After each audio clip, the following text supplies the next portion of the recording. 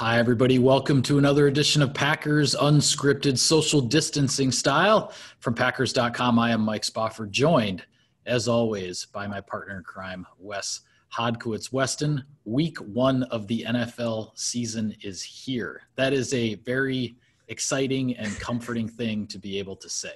You know, it is. It's almost somewhat surreal too, Mike. I was getting ready for work even this morning and just kind of getting it in the back of my mind that, okay, 53-man roster is set. The practice squad is mostly set. Now it shifts to game week. Wednesdays, we're going to have the same in-season type practices. Aaron Rodgers is going to address the media, albeit it'll be on Zoom. And we're going to just start having those domino effects. You and I are going to start getting into our routine with our videos and stories. So in that way, it does feel like a lot of normalcy in a return to it and very welcomed at that.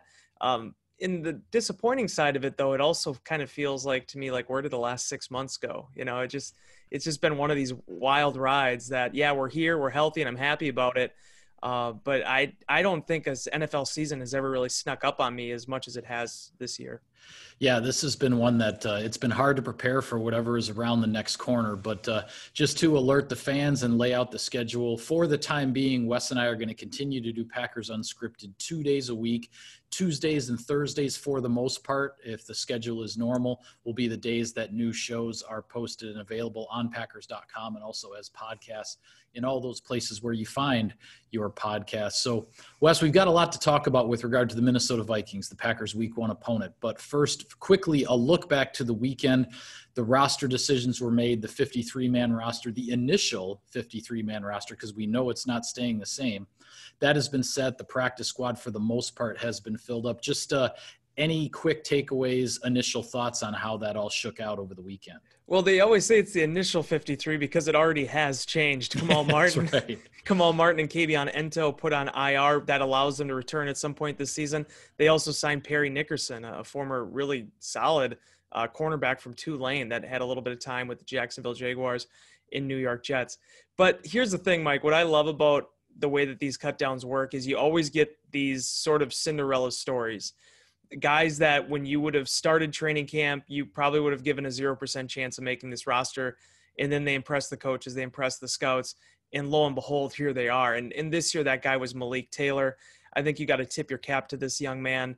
This is a guy that was a second, Division II athlete at Ferris State, had a nice productive career there, but then got hurt his senior year. He didn't really know what was going to happen, if any NFL teams were going to give him a look. He did get signed as a UFA and getting that opportunity with the Tampa Bay Buccaneers for 3 days. And then he gets cut. He's out of work again for 2 months. Then the Packers pick him up right before training camp last year, ends up on the practice squad, comes back this year despite all the other names we were talking about. I don't know how often you and I talked about Malik Taylor during these shows, but this young man, 6'2", 220 pounds, he carries himself, has a nice build, can help on special teams, and he made his dream come true. And those are the types of stories that, the NFL is all about the Aaron Rodgers, and it's all about the Davante Adams and the superstars and the guys that really, you can put on the banners and the marquees. But it's those Malik Taylors of the world that really, drive this league and give us stories that can kind of capture the imagination a little bit. Yeah, we wondered all offseason, all training camp, how that wide receiver position was going to settle itself. And Malik Taylor is the fifth of the 5 active wide receivers: Davante Adams, Allen Lazard, Marquez Valdes-Scantling, and Equanimeous St. Brown being the others. Jake Kumerow was released. Darius Shepard is on the practice squad for the Packers. And a couple of other former undrafted guys worth mentioning here that did make their first 53 coming out of training camp. I'm talking about outside linebacker Randy Ramsey and offensive tackle Yosh Nijman. So a couple of other young guys that the Packers are looking to their upside and to see what they can bring to this Green Bay team down the road. As we head into week 1 here, a couple of injury questions for the Packers that need to be sorted out. You mentioned Kamal Martin at inside linebacker, the rookie 5th-round pick from Minnesota. He goes on injured reserve with the knee injury. The Packers are hoping to get him back sometime later this year, but that leaves open in sort of the base defense who will line up next to Christian Kirksey. Will it be Oren Burks? Will it be Ty Summers? Just what direction are the Packers going to go there? And then still some uncertainty on the offensive line. It certainly looks like Lane Taylor has nailed down a starting job for the Packers at right guard, but Billy Turner, who was looking to potentially be the starting right tackle in week 1, he is injured and as of Monday was not practicing. We will see what his availability is, or if the Packers have to make a move with that starting lineup at right tackle, whether it's Rick Wagner, whether it's shuffling some guys around. Matt LaFleur not revealing at all what the Packers' plans are going to be there on at the right tackle spot for week 1. Yeah, and this is where it actually gets kind of fun too, because so many times, you talk about Lane Taylor there. Lane had a phenomenal camp, maybe the best he's ever had, to be quite honest with you. He was great in the one-on-one drills. He showed no real hesitation or reluctance coming back from that biceps injury, was really strong. But we didn't see any of these guys play games. Right. That's the bizarre thing about this. I mean, when you go into this game against the Vikings on Sunday, special teams, those will be the first real live special teams reps we've seen, ones-on-ones, full collision, that type of stuff. Seeing who steps up that, can Rashawn Gary carry over how well he performed? Where is Marquez Valdez-Scantling in this offense? Can he take a step? Allen Lazard, does he pick up where he left off last season? All these running backs, the right tackle position. There's so many different things right now that I'm not saying we would have had the answers a year ago, but because of this cloak of darkness that the league was thrown into this last month during training camp, both sides in this matchup and all around the league with the 16 games that are going to be played, everybody has question marks. And seeing how teams adjust here, I think we're going to learn so much about them. We're going to learn so much about their preparation these next 3 weeks, and seeing exactly who rises to the challenge of a very unique offense or offseason and training camp structure. Yeah, well, you mentioned every team in the league has question marks. And when you look at the Minnesota Vikings, what everyone is wondering about with Mike Zimmer and his defense, the word out of Minnesota is Mike Zimmer never coaches a bad defense. He certainly has the track record over the course of his career. But the Vikings are going to be relying on a lot of youth at cornerback with both Xavier Rhodes and Trey Waynes moving on in the offseason. Their cornerback depth chart right now, when you look at the 4 guys, they have 2 cornerbacks that joined them in 2018, Mike Hughes, a first-round pick, and Holton Hill, who was an undrafted free agent, and then 2 rookie draft picks that joined them this year. Jeff Gladney from TCU was a first-round pick, and Cameron Dantzler, a third-round pick from Mississippi State. Those are the Vikings' 4 cornerbacks. So 2 of those 4 have never played in an NFL game, and one of them was an undrafted guy just a couple of years ago. So that's the big question mark for the Minnesota Vikings defense. How do they adjust? What will they look like in the secondary? They have Harrison Smith, Anthony Harris, 2 Pro Bowl safeties, and very, very experienced guys in the back end. But that cornerback spot is the one everybody's wondering about in Minnesota. Yeah, and it's funny, too, because Jerry Gray, who's now the Packers defensive backs coach, he knows this group as well as anybody, and it's, credit to him that they were able to develop, Anthony Harris and obviously Hill coming in as a college free agent as well. The real interesting paradox right now with the Vikings is that what happened last year with their cornerbacks, I didn't see that happening. Xavier Rhodes, and we'll see if he can get his career back on track now elsewhere, but he had kind of a regression there that I wasn't expecting, especially I think, he's still only 29 maybe. I mean, he seemed like a youngerish guy yet, but took a step back. They wanted to reset there. Waynes always was back and forth a little bit. So they want to change up how they're doing at cornerback. What you don't typically see in this league, though, is a team that will overhaul its cornerbacks, but yet they have such a solid base at safety. Typically it ends up being one or the other. You're going to refresh everything, or you're just going to stick with what you have. In this case, Harrison Smith has played a lot of incredible football for the Minnesota Vikings, but his leadership skills this year is going to be put to the ultimate test. Can Anthony Harris prove that, yeah, he's had some incredible performances, has become a real ball hawk out of this league, came out of relative obscurity to become one of its top safeties? Can those 2 continue to be that rock for the secondary? Because so much of what they do is based on having that synergy between the back end and their pass rush. Pass rush is looking a little bit different this year too. As you said, Mike Zimmer doesn't coach bad defenses, but there really are the most question marks he's had in his time in Minnesota going into this 2020 season. Yeah, well, the linebacking core is the one area that hasn't really changed that much for Minnesota. You've got Eric Kendricks, you've got Anthony Barr. Those guys are the mainstays. They are still there. You mentioned the changes with the pass rush. Danielle Hunter on one end, he is certainly the guy, but Everson Griffin no longer in Minnesota. The Vikings made a trade during training camp, a very big headline type of trade, getting Jacksonville's Yannick Ngakoue, if I'm saying that you got it correctly. Man. Good job. He was franchise tagged by the Jaguars and really just wanted out of Jacksonville when it was all said and done. The Vikings end up making the trade, so he's now the other bookend on the side opposite Danielle Hunter with that Vikings pass rush. So that's another new wrinkle thrown into this mix here for Mike Zimmer's defense. Well, it really is too, Mike. The thing was, I thought they made the best signing of the offseason. I think even when you and I were doing these during, from our houses, I think I even said, with Michael Pierce, that was a guy I was really high on. I thought that was a very savvy signing. They need to make a change. They went away from Everson Griffin. This would be a guy that helped them. Well, then he hops out because of the whole COVID epidemic or pandemic that's going on. So what was the next move? I mean, going and getting Yannick, I mean, that is just it's a superstar move by them. I don't think a lot of people saw it. And his willingness to restructure some of the salary stuff, just basically to relocate himself, get himself onto a contender with the Minnesota Vikings, it's going to be a big game changer. But the one thing I've cautioned, and you've read my insider inboxes over the last month when people bring this stuff up,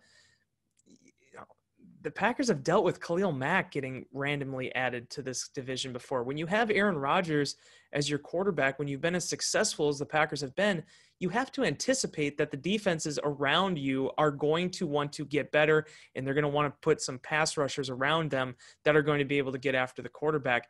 So this, yes, it's a huge move by them. It's certainly a really potent 1-2 punch that they have. But the idea that the Packers haven't seen this before, they very much have. And it's been happening for basically the 10, 12 years now that Aaron Rodgers has been an established starter. Well, and a couple of other things that add to the intrigue here. Danielle Hunter was injured during training camp, that injury not really being revealed by the Vikings, and Mike Zimmer being very coy about just where Hunter is in his health status and whether he'll be available for week one. And then obviously, as I mentioned before, the Packers have the uncertainty at right tackle and exactly who's going to be blocking one of those edge rushers for the Vikings. So that's something to follow the news here as we go through the week and see what unfolds. And both teams, Wes, they're going to play it really close to the vest and not reveal any of their plans and just let everybody find out when the ball is kicked off on Sunday. With regard to the Vikings offense, Dalvin Cook, Kirk Cousins, those guys are there. Adam Thielen, Kyle Rudolph, those mainstays are certainly there. The big change is that Stephon Diggs, who has certainly had his share of big games against the Green Bay Packers, he is no longer in Minnesota. The Vikings traded him away, and what they got in return from the Buffalo Bills, they used that first-round draft pick on Justin Jefferson from LSU. Again, like we were talking about with the cornerbacks, here's a rookie who drafted high. He's going to be expected to step in and play right away. One of those question marks that you just don't really know what level of play, what level of impact a young guy like that is going to make. But the Vikings are certainly going to be counting on Jefferson to fill Stephon Diggs' shoes. Yeah, and Packer fans won't like me saying this, but I loved that pick for the Minnesota Vikings. He was a guy that I thought if for whatever reason he would fall into those later 20s, could have made a lot of sense for the Packers just because he's a home run threat. He's versatile. He's played in the biggest stage of college football and obviously extremely explosive. That's going to be a trade, Mike, for a lot of years that I'm going to be following because I'm always going to wonder, like, okay, Stephon Diggs is the real deal. He's a good ball player, but man, there's a part of me that wonders, like the Buffalo Bills, like if Justin Jefferson becomes a player, like, and you kind of think about the fact that you made that move and then that's what it turned into. But be that as it may, yeah, the offensively, this thing is still going to run through Dalvin Cook. Certainly, I think when you look at Kirk Cousins, they are at their best when he can be, I don't want to call him a game manager. That has such a negative connotation, but when he can comfortably manage the game. Does that make more sense? Would that be something that doesn't sound as negative? He can just be able to work towards the sticks, to be efficient in his passes. That's when this offense is at its best, and certainly Cook is a big part of that. But getting Adam Thielen going again is going to be huge for them. That, there was such a start and sputter with him last season, wasn't really able to ever find his groove. Seeing where these other potential players could kind of shape up, and Then ultimately, Mike, the number one question I think you and I always have every single year we talk about the Vikings, and when we do these, these unscripted episodes, where is their offensive line?